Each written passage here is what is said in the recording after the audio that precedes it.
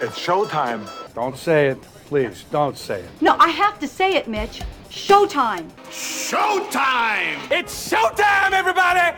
Showtime! Welcome back to the Showtime Movie Podcast. I am your host, Show. Thank you for being alongside me, or I guess still being alongside me. I haven't done an episode in quite some time. The Blue Jays, I will admit, I know it's an excuse, but they've been keeping me very, very busy. It's funny because I only do like 15 to 20% of hosting when it comes to the Blue Jays postgame show on the radio/podcast form. But Jays Talk, of course, Blue Jays Talk is the formal name. I am very proud of Jays Talk because it consistently ranks as a top 10 sports podcast in all of Canada, which is pretty cool. It's one of the most popular baseball podcasts around, I think last I checked, top 50 baseball podcast in the world. So that's pretty cool. That's kind of neat. I admit Blair and Barker, Jeff Blair, Kevin Barker, do most of the heavy lifting, and I am their producer. So even if it's just from a producing standpoint, I am very proud of Jays Talk. But because the Blue Jays play like basically every day, it does mean that doing stuff for fun is kind of limited. But I do want to try and do more between now and the end of the season, because here's the thing. I still watch as many movies as I ever did. I probably watch maybe not more, but certainly as many as I used to. Like I was a part of the Barbenheimer phenomenon. Even if I didn't watch Barbie and Oppenheimer on the same day, like a lot of people were, the same weekend, I did watch them within a couple of days of each other, and I've seen Oppenheimer twice now. I'm going to go see Blue Beetle in a couple of days from recording this. I already have seen the Teenage Mutant Ninja Turtles animated movie. I've seen pretty much all of the big movies of the summer, including Indiana Jones and Mission Impossible and so on. So I do want to get back into discussing those movies on the podcast, and there probably will be like one of those, maybe like I'll do 3 movies on one episode and then 4 on another episode, and we do like 15 minutes on each movie kind of thing. But I guess I wanted to take this moment to kind of get back into the swing of things and take a look at Ahsoka, because you guys remember I did the kind of Kenobi casts when the Obi-Wan show came out, and now the next Star Wars show is now this Ahsoka show. I feel like it's not quite as easily digestible, perhaps, as Obi-Wan is, if only because Obi-Wan Kenobi is in the movies and Ahsoka is not. But I gotta say, it's a well-done show for the first 2 episodes that were released at the same time. So I'm going to try and get back into the swing of things by doing weekly episodes on Ahsoka, and then maybe while I'm in the studio, still do some recordings around actual movies that I will be seeing / have already seen, because let me tell you, there's a lot of them. I actually do have a Letterboxd account, which is just my regular handle at Show Ali with 2 L's. But I don't really post very lengthy reviews. I mostly just post 1-sentence snarky reviews, as most do. But it's mostly just a way. It's kind of like Goodreads, right? It's kind of like a way of keeping track of the movies you've seen. One of my pals actually last year, because I used to only put movies that I had never seen before on Letterboxd, so it kind of looked like I was only watching like 15 to 20 movies a year, where in reality, I watch a crap ton of movies a year. It's just most of them are movies I've seen before, whether I'm watching it with my wife who's never seen them before. Like recently, we actually completed a whole rewatch of all of the Mission Impossible movies, because she's never seen any of them before we went to go see Dead Reckoning Part 1, or we watched all of the Indiana Jones movie. Again, she's never seen any of them before we went to go see Dial of Destiny. Things like that, right? We're currently in the midst of rewatching all the Harry Potter movies. She's a big Harry Potter fan, because we had gone during the Blue Jays or the MLB All-Star break. We'd gone to Universal in Florida with one of my cousins who lives down in Orlando. So we went to Harry Potter World, like Diagon Alley and Hogsmeade, for the first time for her. She'd never been. So kind of before and after that, we'd been in a Harry Potter kick, and we had been in the middle of watching the Batman movies, and she really wants to see the Robert Pattinson Batman. So you know what I mean? Like, I see a lot of movies a year, where I think we're at like 60 movies seen in 2023. My goal is 100 movies. We'll see if we can get to 100 movies by the end of the year, which I'm not sure I've ever done before. So that's on the docket. But I think that's what we're going to aim for on the podcast. We're going to aim for Every time you come in for an Ahsoka episode, I'll review another movie as well, and that'll go out kind of as a separate episode. But I appreciate you all sticking by me because I do enjoy doing this for fun. It is one of my favorite leisure things to do. Even if I know there's not a huge audience, I do appreciate the few that do listen. So why don't we get into it? Why don't we talk some Star Wars? I love the franchise. As I've said before, very near and dear to my heart. I have a Star Wars tattoo, maybe not an Ahsoka tattoo, but I do love the franchise, and any excuse to discuss Star Wars universe I will happily take. And luckily for me, the Ahsoka universe, headlined by Dave Filoni, who created Ahsoka as a character for the Clone Wars cartoon years and years ago, now is involved as well. So a lot of love, I think, goes into this. And even though Ahsoka might not be my favorite character in the Star Wars universe, it is pretty fun to see her come to life in live action in a big way on Disney+. So let's get into it. Ahsoka episodes 1 and 2 right here on the podcast.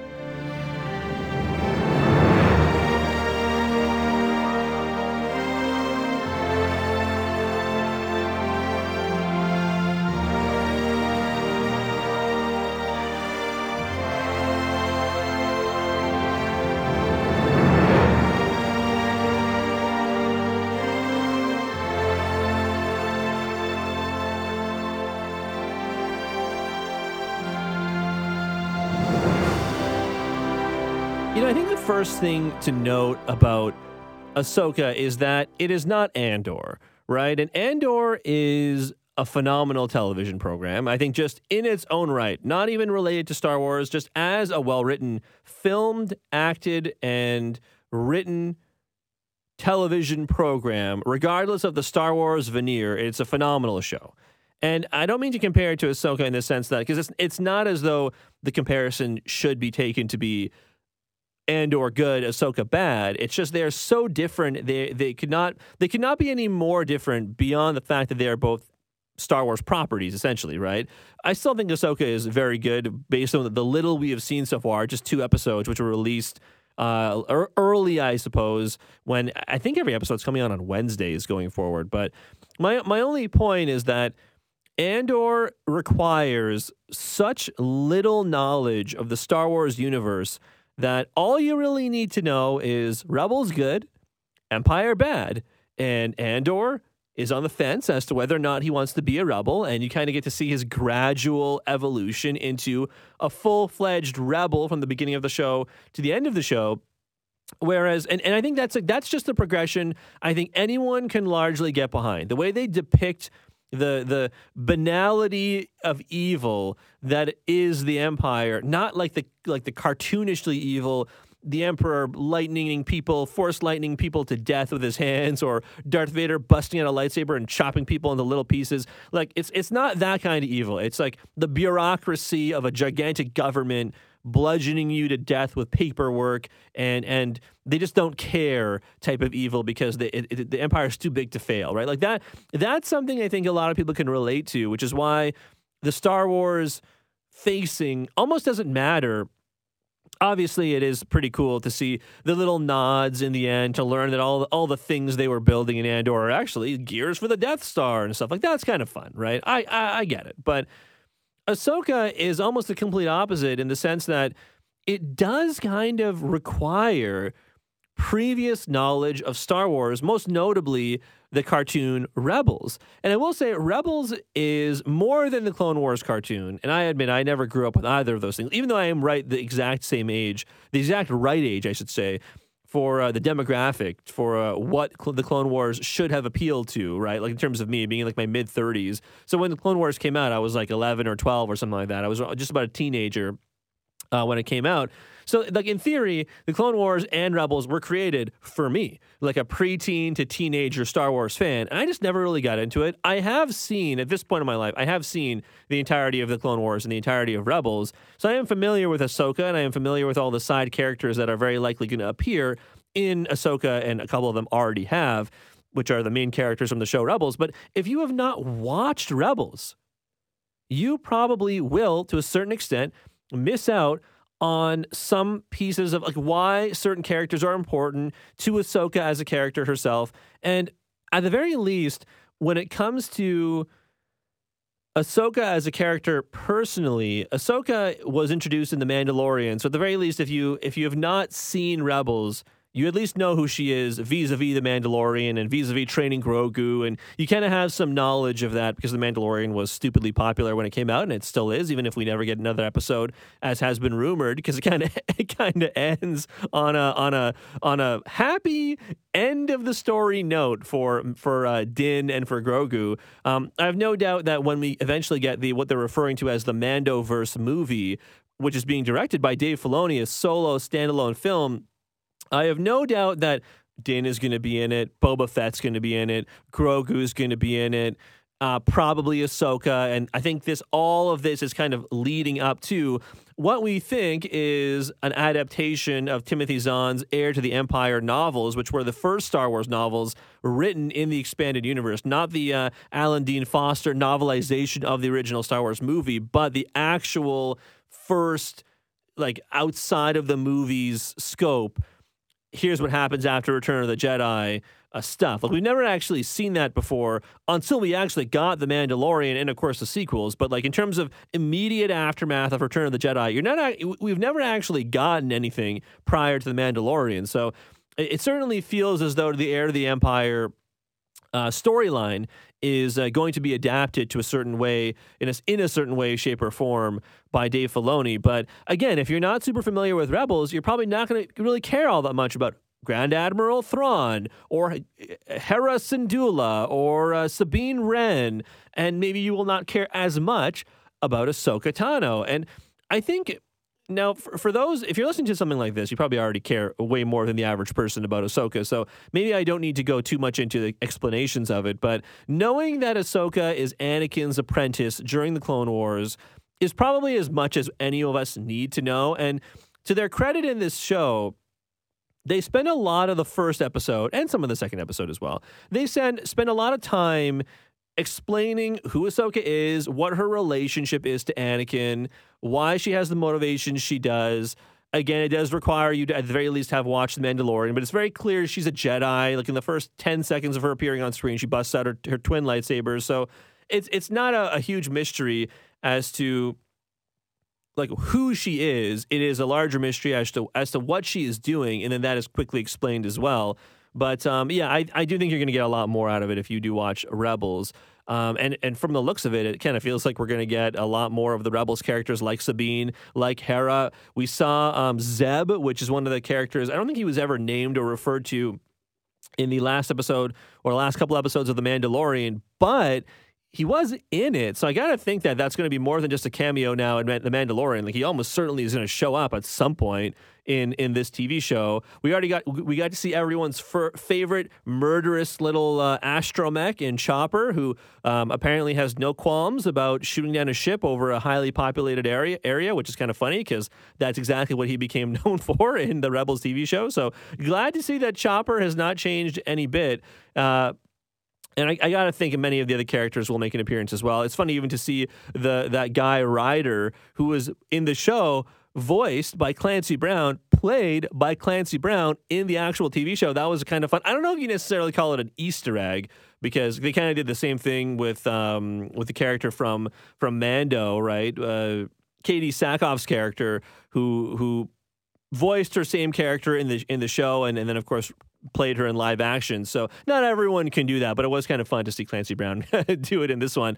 But look, performance-wise, I don't have any real complaints about anyone. I mean, Rosario Dawson is no Ashley Eckstein, certainly, because voicing a character is certainly much different than playing it in live action, especially weirdo alien characters that have the head tails, which are referred to as Leku in the Star Wars universe. Like, it's going to be different, right? Rosario Dawson is a phenomenal actress. I think she did a great job in Mando, and I think she continues to do a great job as a wise version of Ahsoka. The newcomers in Sabine, I thought they did a great job as well. And you know what? Same goes for Mary Elizabeth Winstead as Hera.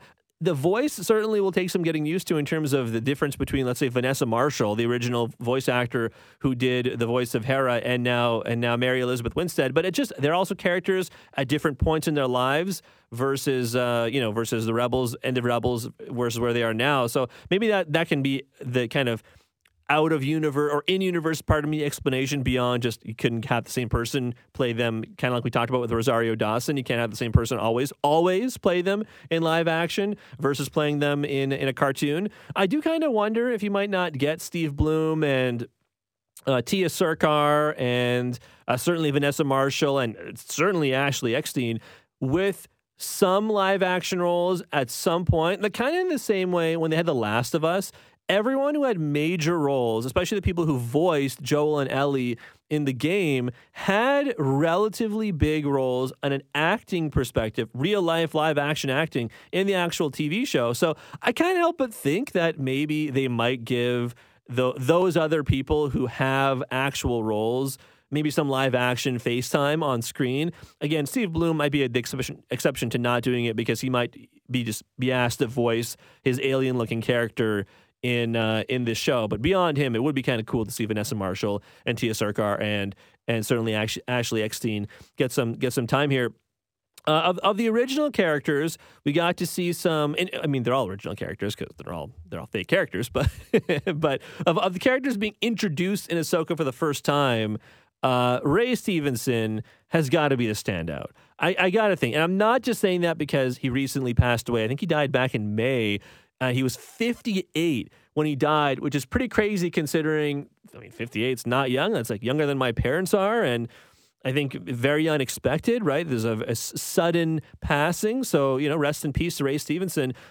He was one of those like character actors that I think everyone did the Leonardo DiCaprio from Once Upon a Time in Hollywood point at the screen whenever they saw him, right? It's like, hey, it's that guy. It's that guy. The roles I always think of when I think of Ray Stevenson are as follows. And you guys let me know if I don't think these are hot takes by any means because these are some of his most famous roles, but certainly him playing the guy from Rome. I always forget his name. I think it's Pulo, Titus Pulo. Was that his character's name? But the character from Rome, he was a very good Blackbeard on Black Sails. I know that was a lesser watched show compared to Rome, for example, but Black Sails, very good watch. If you have not seen it, I highly recommend it. But he plays Blackbeard, and there have been many on-screen versions of Blackbeard over the years, but he was a great Blackbeard in Black Sails. Oddly, I think of him in the G.I. Joe Retaliation movie. Do you guys remember that? Like, remember how they made the first movie, which I think was just called G.I. Joe, I want to say. But the one with Channing Tatum, right? The one with Channing Tatum. And then I think Sienna Miller was in that one, and Joseph Gordon-Levitt was in that one. And it like bombed, right? It wasn't a very good movie. It bombs.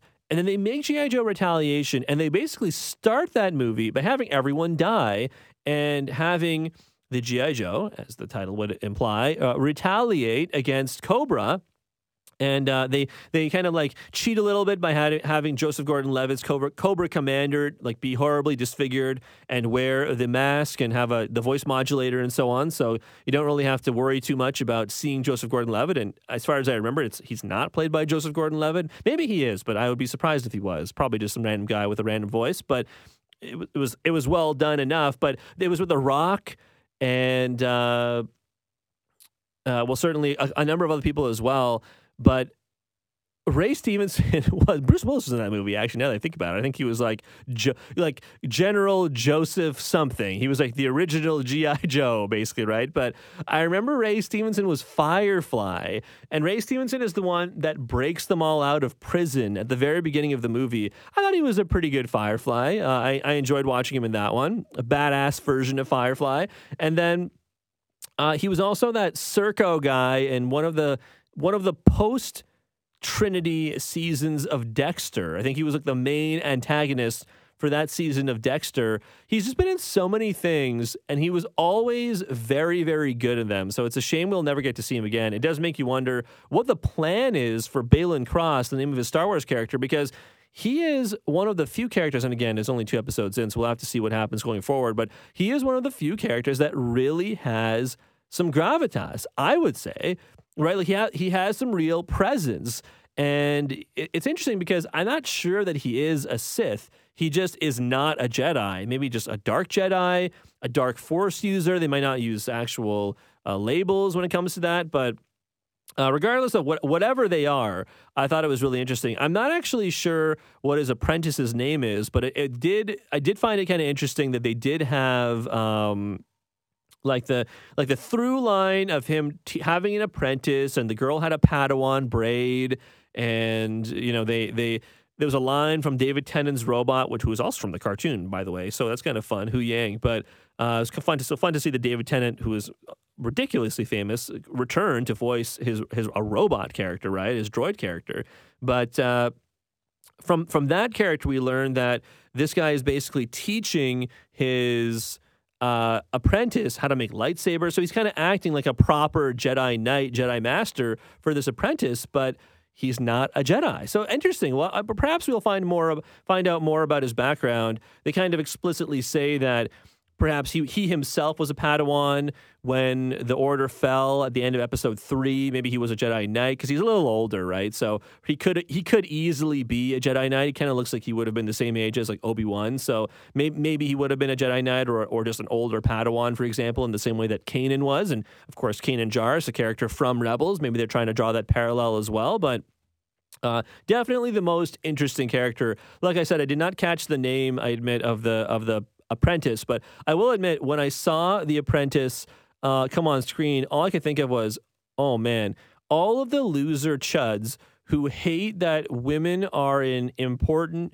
critical roles in Star Wars are going to hate, or maybe they're going to love to hate Ahsoka as a TV show, because all of the main characters in this show, basically outside of Baylan himself, are women. And I personally have no problem with that. They are all unspeakably badass. It's cool to see Hera in live action. It's cool to see Sabine wield a lightsaber, even if she, as they say, does not have a large aptitude for the Force. But it is still cool to see her wield a lightsaber and wield Ezra's lightsaber, another character I'm sure we will find out more about from an Ahsoka TV show standpoint a little later on. But I'm also looking forward to finding out more about Ezra, because he is brown, and how many brown characters are there in Star Wars? Precious few. So I am very much looking forward to it. But without getting too much off on that aside, it is pretty funny to see that so many of the people who like hate to love Star Wars or love to hate Star Wars are going to be, I'm sure, whining about all the women, even though they're all really, really cool and really, really badass. It's kind of funny to see them add another character like that. And of course, as it should be, because no one wants to watch a TV show with unattractive people. At the very least, she is also hot. So, I mean, maybe that's neither here nor there, but it did make me laugh out loud when I was like, oh man, of course they make the evil Sith girl hot, which is really funny. But hey, she is really, she was great. I think the physicality of the lightsaber battle between her and Sabine was really cool to see as well, because you just don't often get that in modern Star Wars, it kind of feels like, right? Like, whether or not it was a very well choreographed battle, and I think that's kind of on purpose, because clearly Sabine, not a Force user, or not a very strong Force user, and then she also just hasn't picked up the lightsaber, it would seem, in a very long time. So for it to look like the Sith girl or the dark side user knows what she's doing more with the saber than Sabine does, I think makes sense in universe. And I'm sure now that we're seeing the relationship between Ahsoka and Sabine get repaired, as we do by the end of Episode 2, you're probably going to see more of that. Can I just say, though, and they did this in Kenobi too, a lot of people get lightsaber stabs to the gut and survive these days. I'm not complaining, because frankly, I did always think it's kind of dumb that you take one brief lightsaber, unless you're getting chopped in half, and even that has not stopped people from coming back to life, as we saw with Darth Maul and the kind of the cartoons like Clone Wars and so on as well. But it's just kind of funny that Sabine takes a lightsaber stab to the gut and is like largely fine like by the next day, which is really funny. Whereas like Qui-Gon takes a lightsaber stab to the gut and dies immediately. Like, what the heck's up with that? Maybe Sabine did get a medical attention right away, but come on, like lightsaber gut stabs to the gut just aren't what they used to be. Maybe medical care has gotten that much better in the Star Wars universe since the prequels. Like, I guess like they're now coming up on like 100 years since the no, that can't be right. Maybe not 100 years. Maybe like 60 years, 50, 60 years since the events of the prequels. If you think about Obi-Wan having been like a teenager, he's probably like 18 or 19 in episode 1, and would be like an old man by the time you get to Ahsoka, which is post episode 6. So maybe that's what it is, right? But it's just kind of funny to think that, like, I don't know.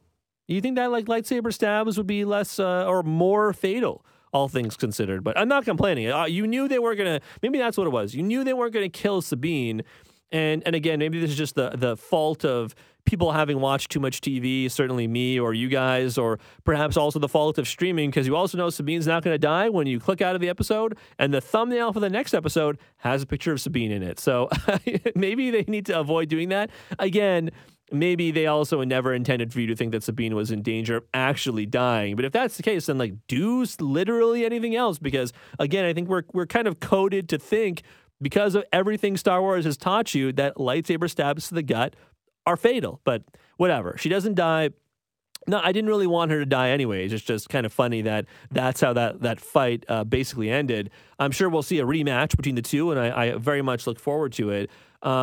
Generally speaking, though, the other little Easter eggs I thought were fascinating, that the Morgan Elspeth, Elspeth, maybe, not a P, maybe a B there, but she seems to be descended from the Night Sisters of Dathomir and not an actual Night Sister herself. Like, she did have that kind of like creepy look. She wore the robe. She had like the markings on the forehead, but a lot of the Night Sisters had markings like all over their face, like on their cheekbones and down their necks and so on. So I kind of wonder if she's not actually a Night Sister, even though she is clearly a Force user. I wonder if she's just, and she uses the word descendant herself, so maybe she's not actually a Night Sister. But it was a fun Easter egg because, of course, in Clone Wars and Rebels, we could get to see a lot of the Night Sisters. And the Dathomiri witches are often revered or feared as very powerful Force users. So even if she is not an actual legitimate, like, named official Night Sister, she still clearly is going to be a formidable opponent. Although it does beg the question why she needed Baylan to like unlock her handcuffs if she could just, I don't know, do that herself. But maybe it was just to show that Baylan could do whatever the hell he wants, and to establish that at the beginning of the episode, which just makes me laugh because she literally later like summons green flame, and then it's like, oh, it's all working or whatever, right? But anyway, so there's Morgan. She was an interesting character. Kind of fun to see the Dathomir stuff.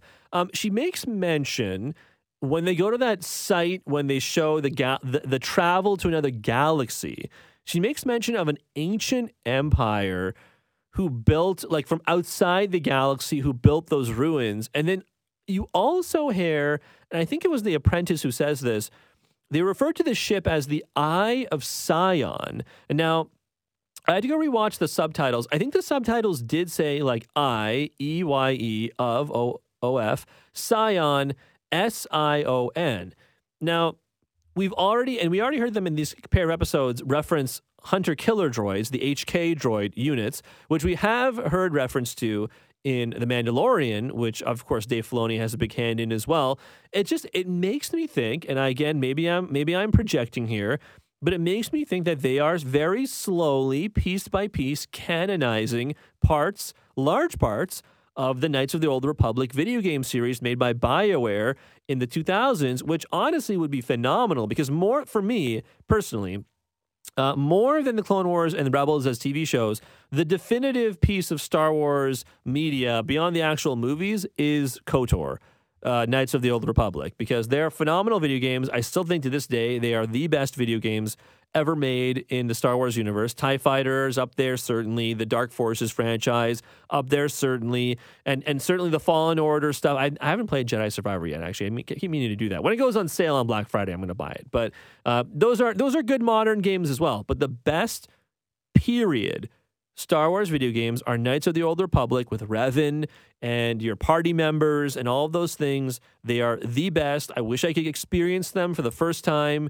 without the twist in my mind, because it's one of the best things in the Star Wars universe, and that they are seemingly canonizing pieces of the lore. Sion, of course, Darth Sion, one of the bad guys from KOTOR 2, the Ancient Empire. They don't say this directly by any means, but it certainly feels like it could be the Rakuten Empire. It could be any number of things. It could be the Yuuzhan Vong, for all we know, which is another big piece of the expanded universe prior to Disney buying the franchise. But, if that's what they're doing, that'd be really cool, because I would kill for a KOTOR movie. Like a KOTOR series of movies. Like, you could easily make the first video game into like maybe 2 movies, I would say. Maybe a duology, and then you make the other one into a duology as well.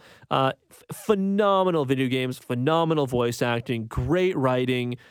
I think a lot of those guys, in terms of writers, have left BioWare, so I don't know if they ever will make another KOTOR.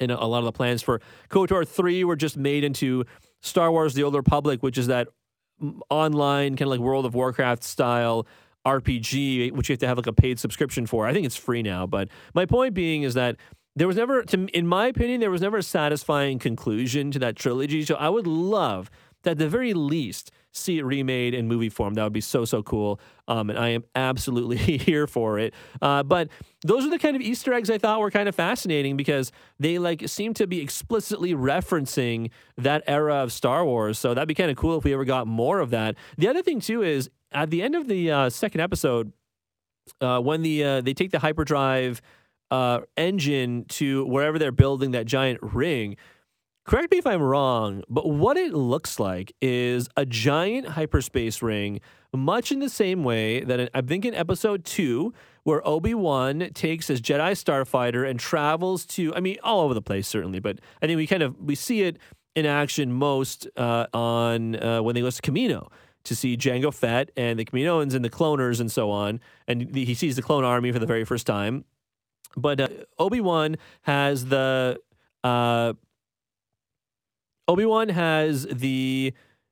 ring for his Jedi starfighter. So it's kind of like the Jedi starfighter docks with the ring, and then the ring jumps him to hyperspace, then he undocks with it, and then he flies away. But then if he wants to get back to hyperspace, he has to go back to the ring. It looks like a much larger version of the ring. And now, correct me if I'm wrong, but it looks like it was being outfitted to hold a Star Destroyer.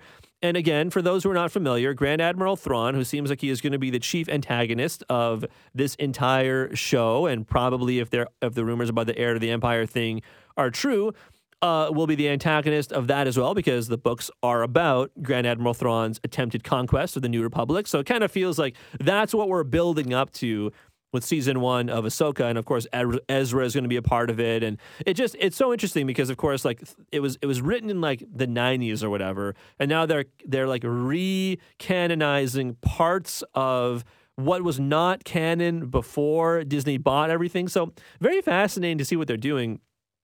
In the Rebels series finale, what happens is Ezra, who is finally coming into his own, who kind of starts the show as someone who doesn't really know anything about being a Jedi or that he has force powers, after learning about using the Force from his Jedi friend Kanan, who dies during the course of Rebels. It's not a spoiler. The show's been out for well over a decade. It's on you if you haven't watched it by now. But Ezra learns how to use the Force, and by the end of the show, he is an accomplished Jedi Knight. He turns away the Emperor. He resists temptation from the dark side. By the end of the show, Thrawn is about to destroy the planet of Lothal, which we visit in Ahsoka episodes 1 and 2.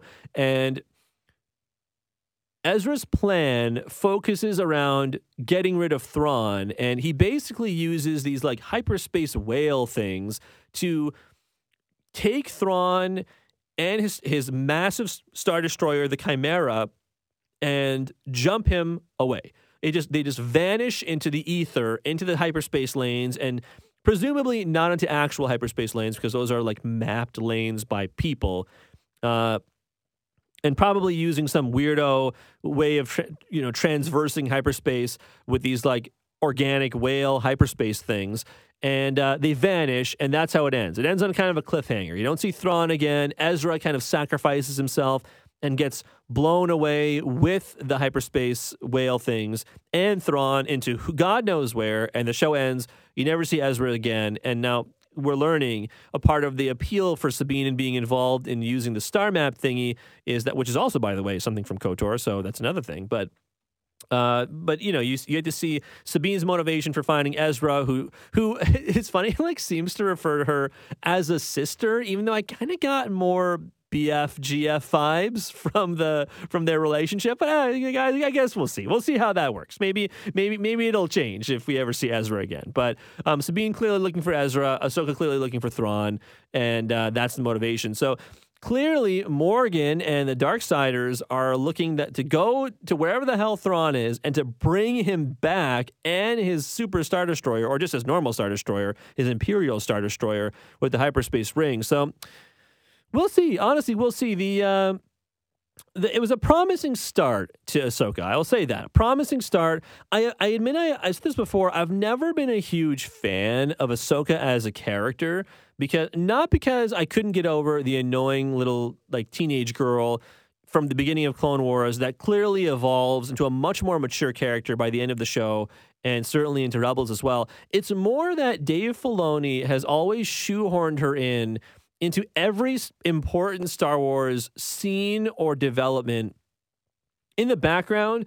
So like it's kind of like, oh, that meeting that the council had where Anakin was telling them about the report of Palpatine being a Sith Lord. Actually, Ahsoka was just standing behind Anakin just out of view. Or like the rebellion was actually formed by Ahsoka. And like when they go to Endor, she actually gives them the plans to the blank. You know what I mean? It's just like, that kind of stuff always kind of annoyed me because it always felt like kind of a retcon of like really important stuff with like Dave Filoni's own pet character. And now she's getting her own TV show, and now they're kind of like rewriting the Heir to the Empire beginning of the story to include Ahsoka. It just seems kind of unnecessary. And it's the other half of it is, if we're going to get original characters, why don't we just get fully original characters? Like, give me more stuff like the sequels. And again, you can have your opinions on whether or not the sequels were done well or not. But Rey and Finn and Poe and Hux and Kylo Ren, they're all original characters. I want more original character stuff. The Mandalorian, Baby Yoda, I know Grogu's his name, but Baby Yoda and Din, they're original characters. Like, Dave Filoni is clearly capable of creating interesting original characters, and we haven't gotten that a whole hell of a lot. So I would like to see more of that, if at all possible. I don't know if we ever will.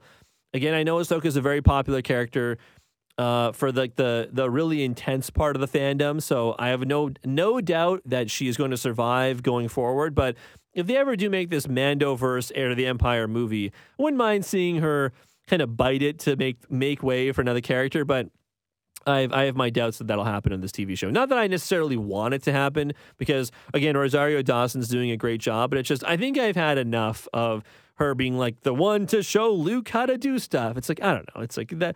There's a certain level of characters that I think, and it always kind of also annoys me when people are like, oh, well, Star Wars is, she's a great female representation character. Yeah, it's not as though Star Wars has a lot of problems with a lot of different things, and I actually would venture to say, as much as I love it, there's a lot of Star Wars that like critically is not very good. But I will say one of the problems it has never had, in my opinion, is with female representation. Leia is famously, in like sci-fi, a strong female character. Padme, if you want to look to the prequels, a famously strong character. Now, of course, Ahsoka was created before Rey, but Rey also a very strong female character. But my only point is, like, people are like, she's the best female representation character in the whole series. No, Leia is the best female representation character in the whole series. Ahsoka can be for a different generation, perhaps, as well. But to claim that she is the best or the only one is kind of weird to me, and that's always been one of my bugaboos with Ahsoka, because it's almost like they intentionally erase some of the characters that came before. But whatever, maybe again it's a generational thing, which again is odd to me, because you would think I would fit more in the Ahsoka Clone Wars Rebels camp than I do in any of the other camps as well. But I mean, here we are. What are we going to do? Here I am. Either way, Ahsoka sees episodes 1 and 2 of season 1. I have no doubt you'll get more Ahsoka going forward, but very good so far. Got to say, excellent. The acting, I know, is I don't know if it's like perfect necessarily, but then again, I'm not sure if they've been asked to do a lot. I think the best acting so far has been done by Ray Stevenson. It makes me wonder what the end of the season will look like for his character. Almost certainly has been filmed, but knowing that he is unfortunately no longer with us, in real life, kind of makes you wonder what the plan is for his character going forward. Do they just recast it if he does live through the end of the season? Does the character die by the end of the season? Regardless, it was very nice to see that at the end of the episode, before the credits rolled, a little title card came up and said, "For our friend Ray," because that felt very fitting because he's a phenomenal actor, and I think he will be very sorely missed. But that does it for our not only the inaugural. If we call it Kenobi cast, like the Ahsoka cast, I don't know. We'll just say the inaugural reviews of Ahsoka's first couple episodes 1 and 2. It was kind of fun to see her be like the Indiana Jones type character in the first. It kind of like was a cross between Indiana Jones and like the Fifth Element. Those are the vibes I got, because remember there's that scene at the end of the Fifth Element where they're like looking at all the little monuments and they have to figure out how to activate them with all the various actual elements like fire and water and so on, but air, etc. I thought it was very, very much giving me the Fifth Element vibes crossed with Indiana Jones, which I kind of liked. So it'd be kind of cool if you got more of that. It'd be kind of fun, but I'm hoping for more of that. I'm hoping for more KOTOR references going forward, and certainly I'm hoping we see more of the original Rebels cast. Now that we've gotten to see Chopper, Hera, and Sabine, I want to see some Zeb. I kind of wonder if you see... I forget what the guy's name is. The guy with the huge beard who's like an Imperial who joins them later on. I hope we see that guy. He was a fun character as well. And you know what? I bet we see some flashbacks with Hayden Christensen playing Anakin, just like we did with Obi-Wan. I bet we see that in this one too, which I think would be a lot of fun. But hey, I appreciate you guys being alongside me. For getting back in the saddle for the podcast. I really appreciate it. It's been a lot of fun. Like I said, we're going to try and do Ahsoka reviews every week going forward. Some shorter reviews, certainly, kind of like we did for this one. And then beyond that, we'll probably also take a look at some movies as well, because I do want to get back into the swing of things with some of the movies I saw, certainly over the course of the summer. I don't know if we need to go all the way back to the Oscars of last year, but as we kind of start to gear up for the Oscars of next year, we might as well start getting into the reviews in as well. So we'll chat about that. No TIFF for me, by the way, this year. They those bastards, they denied my TIFF application. So whatever. I haven't done the podcast in a while, so probably the right move. But we'll TIFF on the very near horizon. I'm sure there's lots to talk about. So appreciate you guys being alongside me. Thank you for joining me on the Showtime Movie Podcast. I'll talk to you later. Kill her. Don't be ashamed. There are so few Jedi left.